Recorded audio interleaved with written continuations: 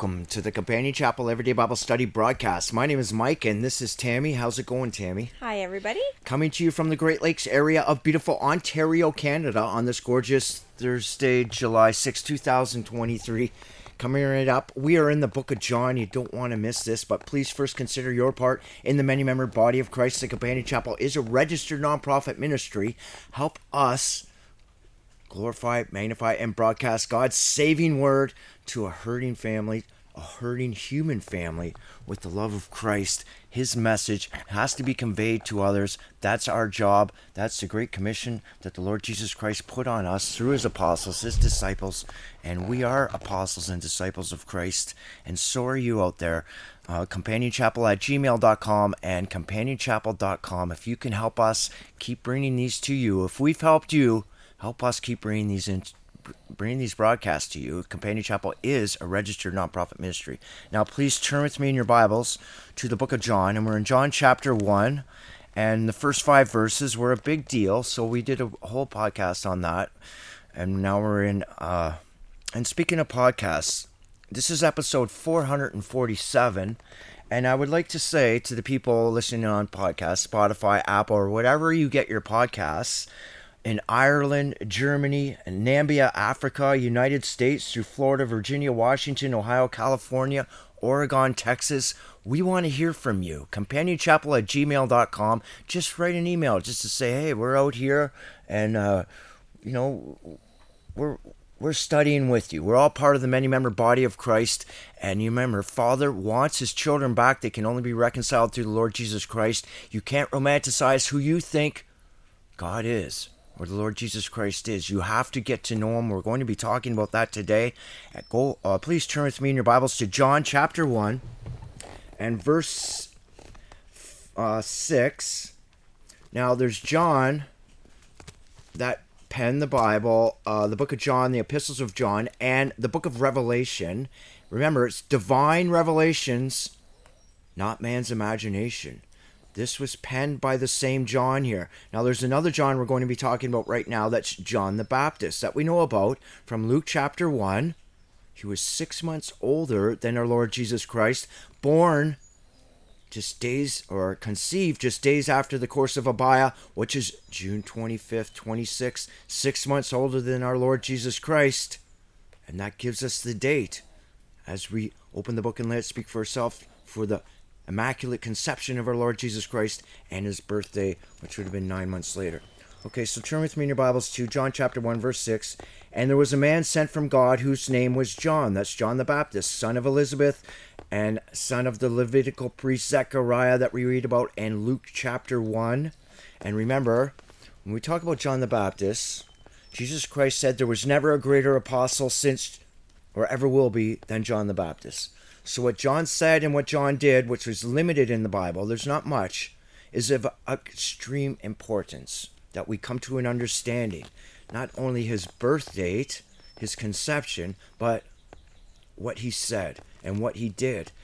Okay, so this is John the Baptist, came for a witness to bear witness of the light, that all men through him might believe. Our Lord Jesus Christ is that light in Genesis chapter 1, verse 14 to 18. The greater of the two unique light givers. It's that masculine noun that runs a thread through the Bible. That is the light that comes from the sanctuary.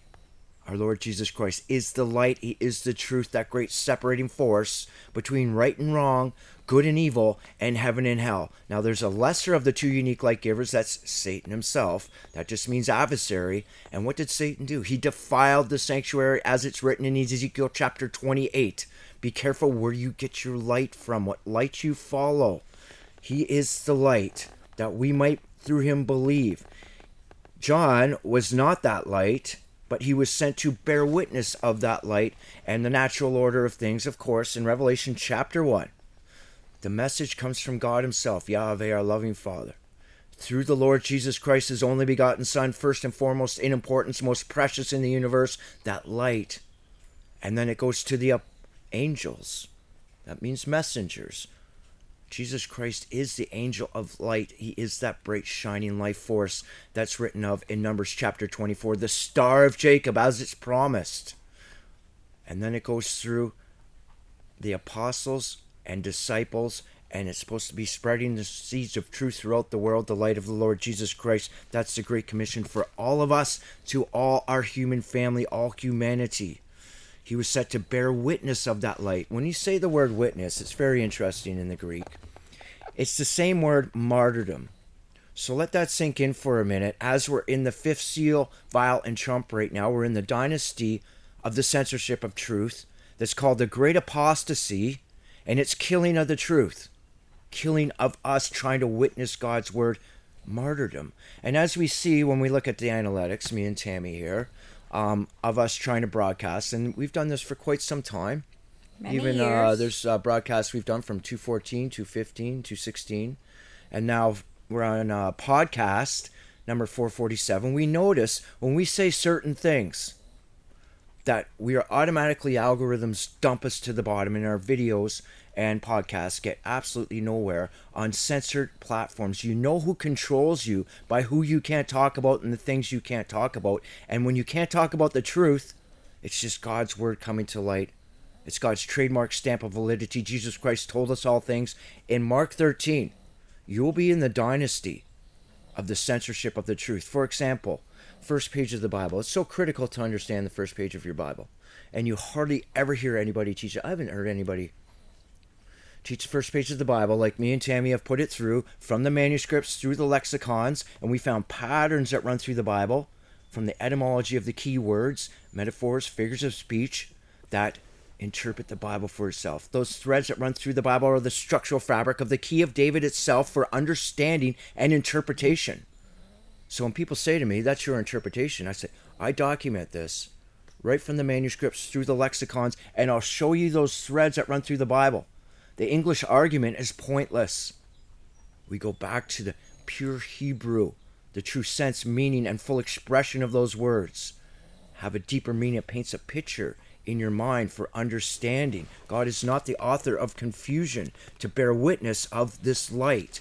And back to the algorithms, when I put on, for example, on YouTube, the end frame and of to understand the first page of your Bible, those videos get dumped. And if you can help us by just like, subscribe, comment, share, and hit the notification bell, you're not helping us. We're not about likes and subscribes, and we have no financial interest in the outcome of this. Obviously, it's a registered nonprofit.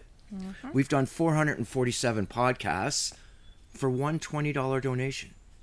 And that just goes to show we've been censored here, and it's up to all of you out there, part of the many-member body of Christ, whatever God-given talent you have, to try to get God's word out there, try to get the light out there to shine forth. And so let's go on to the next. Did I finish that thought, Tammy? Yes. Yes, okay. You did. Verse 9. That was the true light, which lighteth every man that cometh into the world. And you know what's interesting about this verse? When I go back into 1 Kings chapter 9, during Solomon's reign, and mankind goes around digging up people's stuff from way back into Egypt, into Gezer, Egypt, they find lights there, like lamps, obviously oil lamps, in Gezer, Egypt, with them, what do you call that when you etch something in? Scribing or... Yeah, etched into them. The light of Messiah shines forth for all. And that happened during Solomon's reign when his kingdom was just massive. But people knew back then the Messiah is coming. His light is the truth. He was in the world, and the world was made by him, and the world knew him not. But as many as received him, to them gave he power to them to become the children of God, it should read, even them that believe on his name. Now we're going to go through this in the next... Just hold on to that thought about the word new and know, and maybe I'll go there now. It's idol. The word know is idol, and it means, in the Greek, means it takes an effort to get to know him by seeing, learning, listening, paying attention, observe, and behold. It's a formula of invitation. People don't know him, and it's up to us to get that light to shine forth into people's hearts, into their psyche. That's your spirit, the intellect of your soul. And as many as received, when you receive him, You get the power, the intellectual power of your spirit to become back to the children of God. Remember, we just did the book of Hosea. Lo ami, you're not my children anymore. God's not messing around. He's not running a daycare here. It's up to the individual. And then he says, Ami, you are my children. So people don't receive him, and that's all there is to it. It's just the same back then. It's the same now. God has expectations on free will entities, and it's all up to the individual. A lot of people say to me and Tammy, oh, I'm Greek Orthodox, or I'm Catholic, and I'm just like, I don't want to be condescending to anybody or patronize anybody, but I just feel like saying whippy-do. Like, let's open the book and let's minister it together. Let's fellowship together. Let's start on page 1 and let's see what God's got to say, because when you meet your Maker, and you will die at the most inconvenient time, no matter how big of a star you think you are. And there you are. Did you take the time to get to know him? Matthew chapter 7. Depart from me. You never took the time to get to know me. So that word know is a big word. It takes an effort to get to know him. By seeing, learning, listening, paying attention. It's a formula of invitation. Verse 13. Who were born, us, the whole human family, were not of blood, nor of the will of the flesh, nor of the will of man, but of God. What God is telling us here through John is, I created my human family, all these free will entities, in a spiritual body. And remember what the spiritual body is. It's an energy. It's a closed system. It cannot exchange physical matter.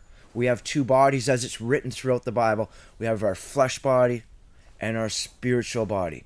Your spiritual body has to go somewhere when you die, because energy cannot be created or destroyed. It's bound by the laws of thermodynamics. But there's also entropy, information theory.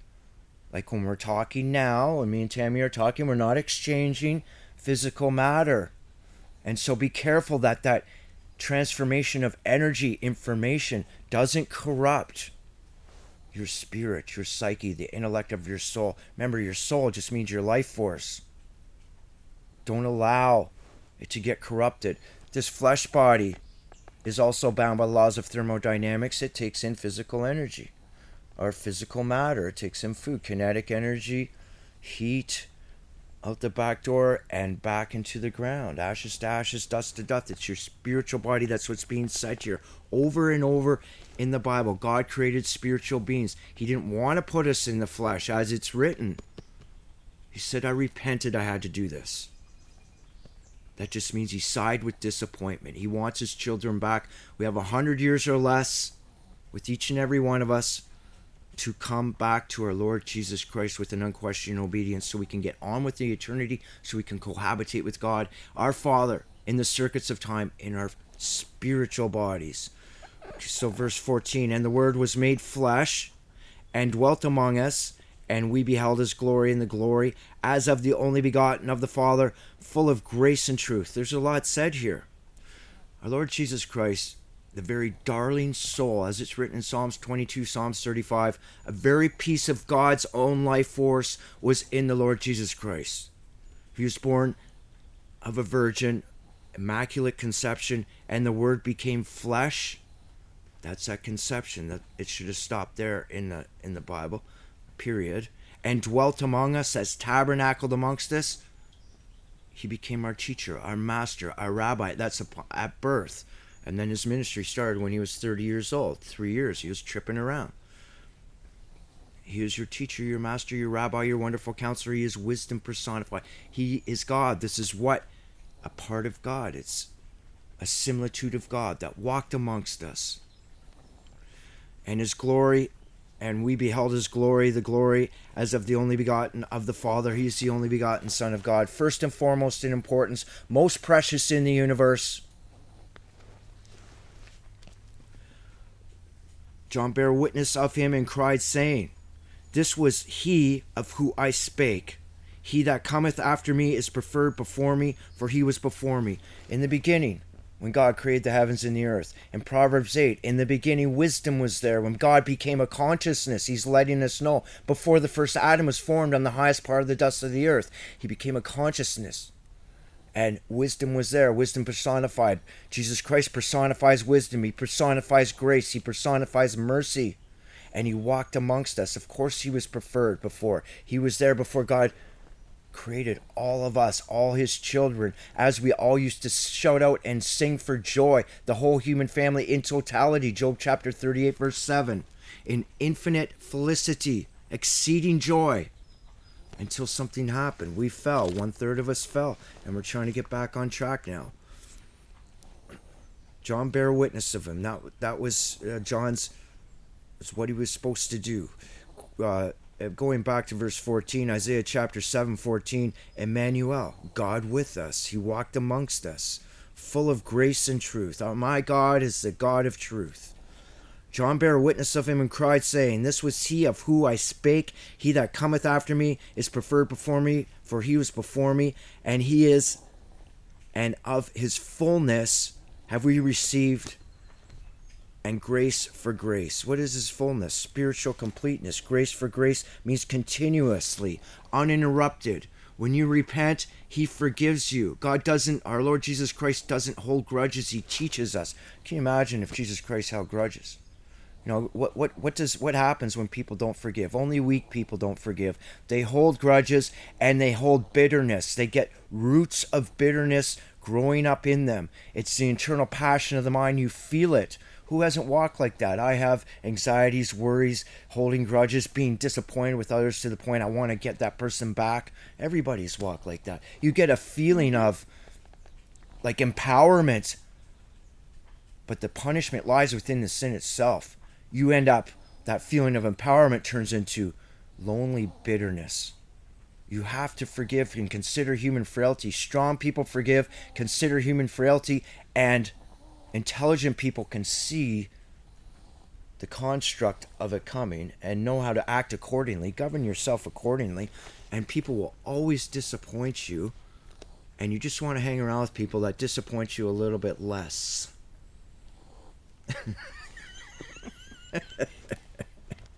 John bare witness of him in his fullness. And we receive grace for grace, unmerited favor. For the law was given by Moses, but grace and truth came by Jesus Christ. What did the law represent? It was an exhibition of truth. But Jesus Christ himself is the truth, the very personification of the truth, and supreme manifestation of grace, the only one found worthy. Our Lord Jesus Christ. No guile, no malice, no corruption was found in him, right down to when he was absolutely tortured and humiliated. He still said, I forgive these people, they don't know what they do. He's giving them another chance to repent.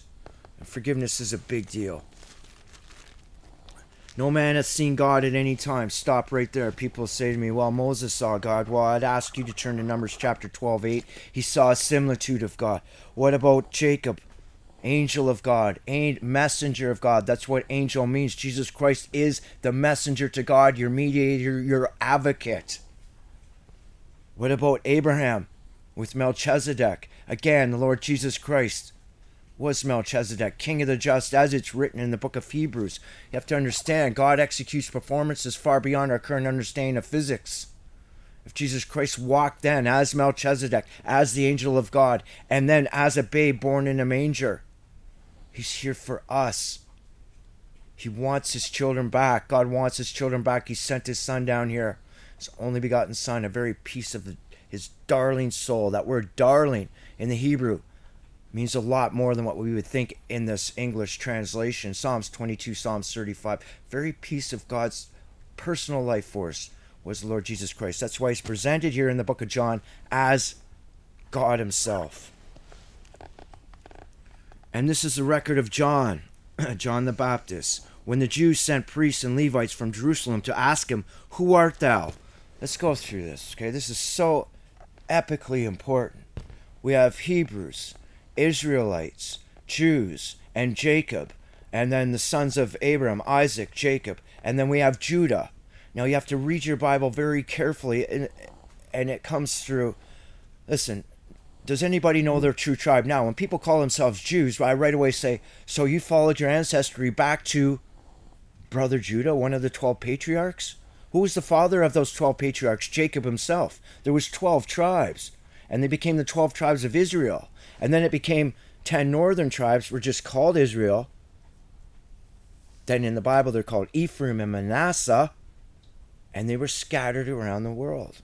Ephraim means double blessed. Manasseh means forgetful. Where did these double blessed and forgetful people go? Well, you look at Israel today. It was only been Israel since 1948. So you look at where Jerusalem is today, is what I should have said to stop any confusion. And you can see where the migration took place up through Europe, over Canada, United States. There's churches all over the place. We have access to the Bible. Everybody does. Whomsoever will. Double blessed and vouchsafe nations, and then we spread throughout the world, as it's written in the book of Hosea that we just read, and in the book of Genesis. Your seed will be like the sands of the sea and the stars of the sky. The 10 tribes of Israel aren't lost. They're everywhere, and we adopt ourselves back into that. Romans chapter 9 says, who are Israelites today? Pertaineth to the adoption. Jesus Christ is our kinsman redeemer, as we learn in the book of Ruth. Once you submit with an unquestioned obedience to the Lord Jesus Christ and repent from any ideologies, that's idolatries outside of God's word, then you can adopt yourself back into that family. God calls his family Israel. So who are the Hebrews? Hebrews just denotes in the Bible the language they spoke. Israelites now means whomsoever will. If it was, when you people say Jews today, I'm like, can you follow your posterity back to the sons of Judah, one of the 12 patriarchs? And that was only written in the Bible maybe once or twice back in the Old Testament, the word Jews into the English. It means sons of this particular patriarch, Judah. Now, how did this word evolve into an adjective here? When it talks about the Jews, is an adjective. And remember, this in the Hebrew language, and I know this is Greek, but John was a Hebrew man, so he would have Hebrew thought patterns, and it turned into the Greek here. Jews became an adjective. It became a trait noun. This word Jews here now means, in the Bible, there's no racism. Don't you think otherwise? There's no racism in the Bible. No. Jews, in the Bible, it says Jews here, not Israelites, not Hebrews, not sons of Jacob, not sons of Judah. It says Jews means a clergy of people and their congregation that are hostile towards the Lord Jesus Christ and Christianity. There's no racism here whatsoever. It means you've adopted yourself into those ideologies. And what did these people do? They orchestrated the death of the Lord Jesus Christ. They had him nailed to a cross. It's the lead clergy of the time. It's one of Satan's 4 dynasties, to change your religious authority through deception. And big religion, mainstream religion, does that today by marginalizing God's word. What did these people do? This clergy. They took Moses' laws to look holy, put on a big holy religious show for money, for man's admiration. They did all kinds of ceremonies and wore all kinds of costumes. You see it today. It's all ceremonial, and they added their own laws to it. The Jews is not a race of people. Unless you can go back and say, I am one of the sons of Judah. Then you can put perpetual posterity of parentage on that. Be very clear. Or you could say, back then you could say, the Gentiles, you say, oh, you're Jews, like in Ezra and Nehemiah, because they went back to the land of Judea. So be very careful to rightly, as it's written, divide the word, so we can see the pattern here. The Jews, the lead clergy, sent priests and Levites from Jerusalem to ask, who are you, John the Baptist? What are you doing down there? And he confessed and denied not, but confessed, I am not the Christ. I'm not the Christ, okay? You know, what was John doing down in the wilderness, down at the River Jordan? Well, he wasn't in a church putting on a big show. He was wearing very, like, just normal clothing. Mm-hmm. Like, just, he was wearing a camel skin. He wasn't wearing a big dress with a big cap, you know, acting all holier than thou. He was out in the wilderness. Who else was a man of the wilderness? Moses himself, a man of the wilderness. Where are you going to find the truth when you look at the patterns that run through the Bible? You're going to find it in the most unexpected spot. Are you going to find it in the churches? Satan defiled the sanctuary. That's the seminaries. That's why you never seem to get taught the Bible when you go to church. And we pray for those people. If you're not learning this book, what are you learning? Catchphrases and pamphlets and singing songs that, okay, so you have to really don't allow someone to think for you. Have some critical thinking and think independently. And if you've been pumping money into a church and you can't open this book to any page and pick up the thought, the message being conveyed, it's extremely serious. Your eternal soul counts on this. Then go back in and ask for your money back. What are you learning? All these pastors and preachers are learning catchphrases and they rip through the Bible and it sounds great. You got to admit it, Tammy. These sermons and stuff, like sometimes you watch them, it's just, wow, that sounds really religious. They put on a big show. Yeah. But I mean, it's hard not, when we've been to some churches and we go in, it's hard not to get pumped up and excited and get adrenaline. Feel that adrenaline. It's adrenaline. It is. It's hard not to feel good. It's hard not to be all hyped up and happy. But that's not what this is about. This is about learning the Bible, fellowshipping. We go back to our pickup truck after we go to church for 3 months. We don't go to churches anymore. This is the Church Companion Chapel.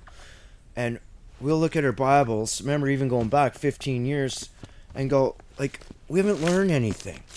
Like, what's this mean? What's that mean? And we go and we ask them, like, is there a Bible study here? Can we learn the book of Revelation? And they'll tell us it's not meant to be understood. There's many interpretations. It was written a long time ago. The laws don't apply. So they eat pork and they call themselves reverend. These things are forbidden in the Bible.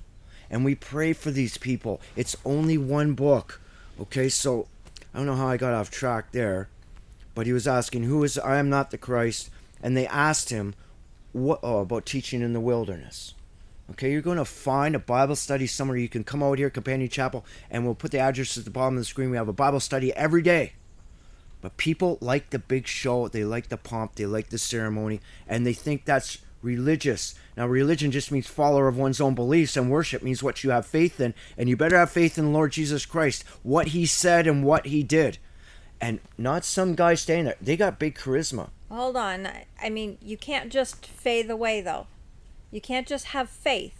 You have to have works, and faith without works is dead, as it's written in the book of James. Be very careful. People say they faith and love Jesus, and I say, I'll see your faith, show me your works. Like, let's open the book and let it speak for itself. And it's sad. They can't do it. They can't do it. You know, I was kicked out of that church over there, and they called me a Jew. They said, we can't have Jews coming into this church. I was like, I just prayed for those people. It was incredibly frustrating. I went in there for 6 months. Yes. We never opened the Bible together as a congregation. I kept asking the pastor, let's get a Bible study going. Let's get a Bible study going. And he told me, do you have any formal training? I said, I haven't been to a seminary. And I stopped there. I don't want to get on somebody's case. I'm not here to, be condescending. He said, I don't understand this book. He said it flat out. I don't understand the book of Revelation. I don't, the first page of the Bible, what you're talking about, I've never heard before. I was like, I pray for you. Let's have a Bible study together. I've been studying for over 25 years. And you went to a seminary for 3 years and learned churchosity. You learn Gnostic teachings. You learn how to get the money into the plate, and you're allowing these elders to dictate what's going on in the church. It was the elders that voted, get this guy out of here. And then they called me a Jew.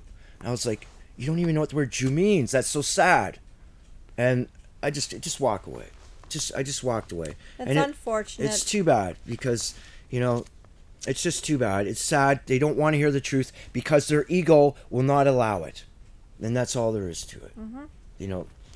They get a story that they've heard from a commentary or from a pastor, and they develop an emotional attachment to that, and they won't let it go. You have to understand. This is psychological warfare, brainwashing. It's menticide, it's mind control, and the first seal, trump, and vial is to change your religious authority subtly as Satan did to Eve right off the first pages of your Bible, by subtlety, casting doubt on the truth. And they'll tell me, Michael, that's your interpretation. I say, I have manuscripts, I have 5 lexicons, even 6. And we can go and I can show you these threads that run through the Bible. Nope. So me and Tammy are out here in the wilderness. That just means between cities. Yes. And there's a river down there and everything. It's just awesome. But, you know, it gets lonely and you have to start to never question yourself. And never question God. Always ask questions about God. And yeah, there was a lot of egotism in that church. And I would just say outright hatred for hearing God's word taught truthfully. Like the few things that I got to say, there was discrimination. They were disgusted. They. It's too bad. We pray for these people. You know what?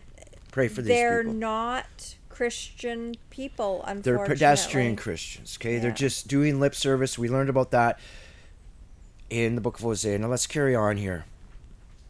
And that's sad. It's just the saddest thing. We love to have a full Bible study here, be part of a big church, but when people hear the truth, it's not what they've heard before, so they're just going to romanticize and get an emotional attachment to stories that they've heard before, such things as flying out of here in a rapture, or over there they think flopping on the floor like a fish, and that's speaking in tongues. Like, I can teach you 1 Corinthians chapter 14, and you'll enjoy it. You'll love hearing the truth. But what do people do, as Jesus Christ said, like an old garment with a new patch, like an old wineskin, putting new wine in it, they'll pucker up and explode on you. Jesus Christ knows all things. And it's sad. That's what they did to me. They puckered up and exploded.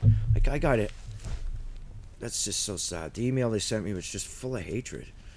And so, yeah, I pray for those people. Can't hold anything against them. We're not pointing fingers at them. We just pray for them, you know. And he confessed he's not the Christ. John the Baptist is not the Christ. And what are you then? Are you Elijah? And he said, I'm not. Not Isaiah. This is Isaiah, sorry. Are you that prophet? He said, oh, no, I'm not Isaiah.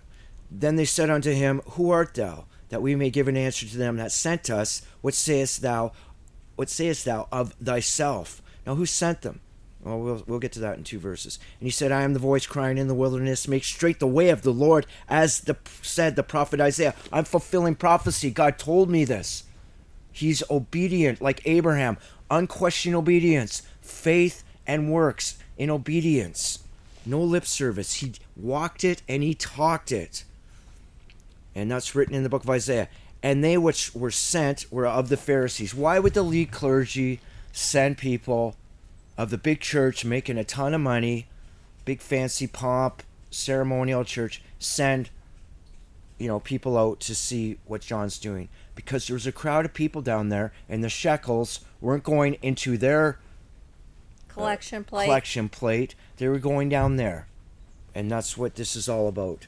They're constantly following around people that are telling the truth, and they will downvote them. Today it's the same. All prophecy is for today. All God's prophecies occur and develop in partial and preliminary happenings for examples for us today, before they become fulfilled and exhausted. So when you start to teach the truth, expect it. Expect the mockers and scoffers to come up against you hardcore. And they never seem to get to quote the Bible. They'll take random Bible quotes and try and use it like that. And then they get frustrated and they'll pucker up and explode on you. But we pray for these people. Okay, I lost my train of thought there. And they which were sent were of the Pharisees. Now, there was Pharisees and Sadducees. There was 2 big church systems set up. The Sadducees were like the ones, the churches, whatever, follower of one's own beliefs. That was their religion. That, this is it. You just go back to a hole in the ground. It's over. Sadducees did not believe in life after. The Pharisees did. They took the laws of Moses and then they distorted them and they made big ceremonies of them, added their own laws onto it. And that's why when you read in the New Testament, the laws don't apply anymore. It's their laws. In the book of Matthew, Jesus Christ said, I came not to change one jot or jot of the laws of the prophets. I came to fulfill his part in prophecy of the most selfless act of love and compassion beyond our present comprehension. He fulfilled Calvary at the cross, as it was prophesied through the whole book. But all the other laws still hold. It's the laws of the Sadducees and Pharisees that do not hold anymore, especially the Pharisees. And you notice that the Sadducees and Pharisees came together, hate united. They didn't like each other. They were opposing church systems. They came together against the Lord Jesus Christ and against Christians. They persecuted him with no mercy. And when they asked him and said unto him, Why baptize thou then, if thou not be that Christ, nor Elijah? Not Elijah. Well, it says Elijah. No, I just said it. Isaiah? Isaiah, yeah. It's just written in spirit of Elijah. Am I getting that wrong? Elijah. You're right. It's Elijah, not Isaiah. Yeah. And because he was the prophet. Okay, so I said that wrong. Elijah, neither that prophet. John answered, saying, I baptize with water, but there standeth one among you who you know not. And there's that word know again, because it takes an effort to get to know him. By seeing, learning, listening, paying attention. It's your formula for invitation. I know not, who you know not. For it is he who is coming after me, is preferred before me, whose shoe latches I am not worthy to unloose. That's true. None of us are worthy, as it's written in the book of Revelation. The Lord Jesus Christ is the only one found worthy, first and foremost in importance in the universe, most powerful entity in the universe, the only begotten Son of God. Emmanuel, God with us. These things were done in Beth Arbara, beyond Jordan, where John was baptizing. Now, what is baptism? Baptism. Baptism is an act of obedience to sanctify yourself. That means to signal to God and to signal to others that you have now submitted with an unquestioned obedience to the Lord. It is an invitational procedure to adopt yourself back into God's spiritual family. He calls Israel now. To whomsoever will, the whole human family is invited. It is a public outward testimony to an inward change. Signal to others. That's what baptizing is. That's what John was doing. The next day John seeth Jesus coming unto him and say, Behold, the Lamb of God, which taketh away the sin of the world. Okay, so we went through Isaiah chapter 53. We're not going to go there now. If you want to know about the Lamb of God, Isaiah chapter 53, read it carefully. If you have any questions, just send us an email at companionchapel@gmail.com and we'll get back to you. This is he of whom I said, After me cometh a man which is preferred before me, for he was before me. God was before us. God is the creator. And I knew him not. It took an effort to get to know him. Again, there's that word knew again. It's idol in the Greek. But that he should be made manifest to Israel, God's family, as it's written in the book of Psalms. God's kingdom is Israel. He's the king, and that is dominion, that is his children. You have to adopt yourself back into there. Read about that for yourself in Romans chapter 9 and Romans chapter 8. What is Israel now? And people will look on the map and go, well, it's right there. That's just political. Since 1948. Okay? What is the biblical Israel? God is the king, and that is his dominion. That's where his children dwell. We adopt ourselves back into that. Therefore I am come baptizing with water. And John bare record, saying, I saw the Spirit descending from heaven like a dove, and it abode upon him. So just, you could tell when he was watching the Lord Jesus Christ. John baptized the Lord Jesus Christ. And we'll read in the book of John here that Jesus Christ didn't baptize anybody, but he does it with the Holy Spirit. That means you cleanse your spirit. This was an act of obedience. I'm cleansing myself with water, but he taught his apostles and disciples how to baptize each other. Tammy baptized me, and I believe I baptized you. You did. It was in the river of obedience. But let the Lord Jesus Christ baptize your spirit. That's your intellect, the intellect of your soul, your psyche, your reactive attitude that motivates all your actions. Have it cleansed by the Lord Jesus Christ.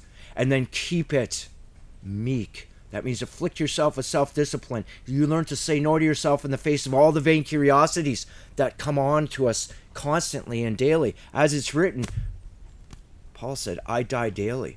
Oh, we could easily follow those vain curiosities. We could easily click on things and allow ideologies to come into our psyche or spirit, which affect our thoughts, intentions, and actions. Ideologies that are outside of God's word. Ideologies that are outside his governmental instructions. And that is idolatry. It's because you end up having faith in it. Ideologies. It's what you end up trusting. Oh, I know something better outside God's word. We'll go for it and see what happens. Disappointment, failure, mortification of the soul. We don't pray that for anybody. Like me and Tammy do this. with no financial interest in the outcome. It'd be nice if you could help us out, because we're going to need a new computer, new camera. We want to try and market and manage. We need people to help us in the many-member body of Christ with whatever God-given talents you have. And you can go to companionchapel.com, but after 400... Visa, MasterCard, PayPal. But after 447 episodes, Yeah. we're doing this because we look at a hurting world. We're looking out into the darkness, as it's written in Isaiah chapter 5:30. It's a dark world out there. And we won't like seeing people walking in darkness. Matthew chapter 5, we mourn for those. What are we mourning for? Those walking in darkness. We're all part of the human family. God wants his children back to a place of peace beyond our present comprehension. It's a place of completeness, a place of safety, a place of perpetual friendship, where we come to an understanding of others. Pointing fingers is forbidden in the Bible, to have guile, malice, or corruption, or bitterness towards others. As it's written in the book of Jude, if you have the roots of bitterness, plucked up by the roots, twice dead. Twice dead. That's bad. That means you get snuffed. And just to get to that point, it's absolute mortification of the soul. You will end up in a place where there's no praise or presence of God whatsoever, and we don't want that for anybody, even people that we don't like. How do you pray for your enemy? Just give it up, man. I'm praying that you're going to give up those ideologies that are hurting other people, oppressing other people, for the love of money. When people invest in anything, as long as there's a return, when they get involved in business and they just want what's in it for me, my personal wealth, my personal gain. And all's fair in business in Satan's construct, rich white man's construct. Child labor, labor exploitation, human rights violations, genocide. And what about what we're doing to this planet? Be careful what ideologies you allow into your construct, because you're judged. What's on your account? Your spirit, your psyche. And so the Spirit descending and remaining on him, the same as he which baptized with the Holy Spirit. That's what Jesus Christ, that's how he baptized. He didn't go around putting water on anybody's. He gave them the construct of God's governmental instructions, the ideologies of God. Those walking outside of God's ideologies are said as a deceitful bow. And remember, that's your first file, seal, and trump to change your religious authority. That white horse with the crown, with the bow going to conquer and conquer. White denotes trustworthiness. Can you trust it? Jeremiah chapter 17:5. Those that trusted in man are cursed. The white denoting trustworthiness. Horse means mobile power throughout the Bible. Run those threads. Crown means it has a crowning authority. People give it their faith. And bow means toxic in the Greek. It's a toxic, focused power aimed right at the iris of your eye. Information, trying to change your religious authority. So we know, be careful about God's word and Satan's word. The truth, always getting smokescreened right now, as it's written. The truth getting smokescreened, but the truth will always stand, and the truth will set you free. And I saw him bear record of this, that this is the Son of God, the only begotten Son of God. And again, the next day after John stood two of his disciples, and looking upon Jesus as he walked, and said, Behold, the Lamb of God. Isaiah chapter 53, read that for the Lamb of God lesson. And the two disciples heard him speaking, and they followed Jesus. And Jesus turned and saw them following, and said, what's up? Like, what do you want? Not sure he was nicer than that, but... And they said unto him, Rabbi, which is to say, Master, where are you dwelling? Like, where are you kicking it, Jesus? Where are you hanging out at night? Like, where are you? And you know what's interesting here is that it doesn't seem like Jesus and John grew up together. Like, there's other historical accounts outside the Bible where Jesus he hung out with his uncle, who, the tin miner that was rich. That's why he could afford that sepulcher. You know, not many people could afford that, because they found coins minted back in Jesus' time when he walked with, on the coin, a boat with, I forget the guy's name, Joseph of Arthemius or something, his uncle. I'm not sure. And there's a kid sitting in the back while they're sailing with a load of tin. Anyway, it's interesting. There's lots of things outside the Bible, but it doesn't seem like John grew up with, even though they were cousins. Mary was Elizabeth's cousin. Okay, let's fly through this now just to get it done.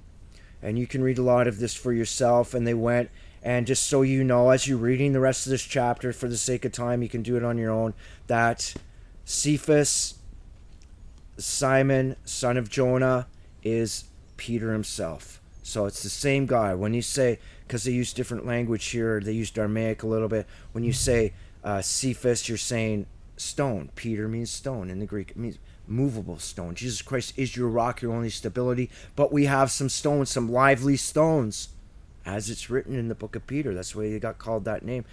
And John talks about, can you raise these stones? Well, that's another lesson for another day. And then Jesus gets some more of his disciples. You read that for yourself. And then go to verse 46. And Nathanael said unto him, can there be any good that come out of Nazareth? Ooh, diss on the city Nazareth there. And Philip said unto him, come and see. And this is the same word as idol, only it's in a different context. It's ide. It means behold in the sense of command. It takes an effort to get to know him. Behold, it's a command. Come and see. And is that it for that chapter? No, a few more verses. And Jesus saw Nathanael coming to him and Nathanael said, behold, an Israelite. He didn't say, behold, a Hebrew. Behold, a Jew. He didn't say, behold, a son of Jacob, son of Judah. Israelite. Romans chapter 9 will tell you what is an Israelite today in prophetic language. And nothing else matters than where you go when you die. Adopt yourself back into that family. No guile, no malice, no corruption was found in him whatsoever. Satan had nothing on the Lord Jesus Christ. No sin penetrated him in any manner. Innocent, not guilty, took the lowest earthly position for us. He suffered for us and because of us, for you and because of you. He had to. Because he had to walk it. And all temptations were focused on the Lord Jesus Christ. And when that blood dropped, that was a universal covenant. I now have the right to set up a millennium temple, to set up a heaven that will not accommodate evil, it will not negotiate with evil, it will not compromise with evil. It is valid, it is legit, it is bona fide, and it is waiting for you. That's your inheritance, to adopt yourself back into the biblical terminology of the sons of God, the angels, the hosts of heaven, the stars, the children of Israel, God's dominion. Nathanael said unto him, whence knowest thou me? Jesus answered and said unto him, behold, Philip, I saw you under a fig tree. Don't read over that. Remember, Jesus Christ said, know the parable of the fig tree. You can email me if you want me to teach the parable of the fig tree. It's very interesting, and it's very prophetic to this day. And Nathanael answered and said unto him, Rabbi, thou art the Son of God, the King of Israel, God's dominion, God's kingdom, as it's written in the book of Psalms. Jesus answered and said unto him, because I saw thee there, I saw thee under the fig tree, believest thou? And thou shalt see greater things than this.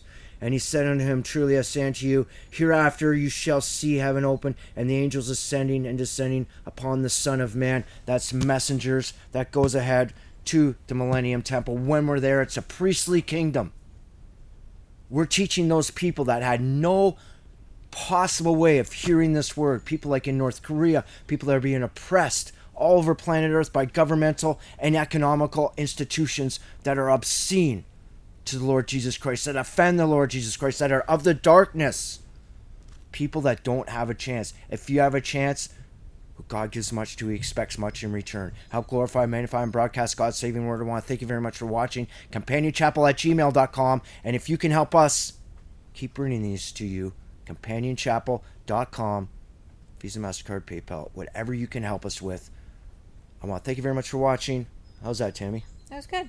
Have yourself a great day. God bless you. And stay tuned for John chapter 2, because it is epic. It is a good chapter. And you're going to be surprised what's in that chapter. You're going to be so surprised, Tammy.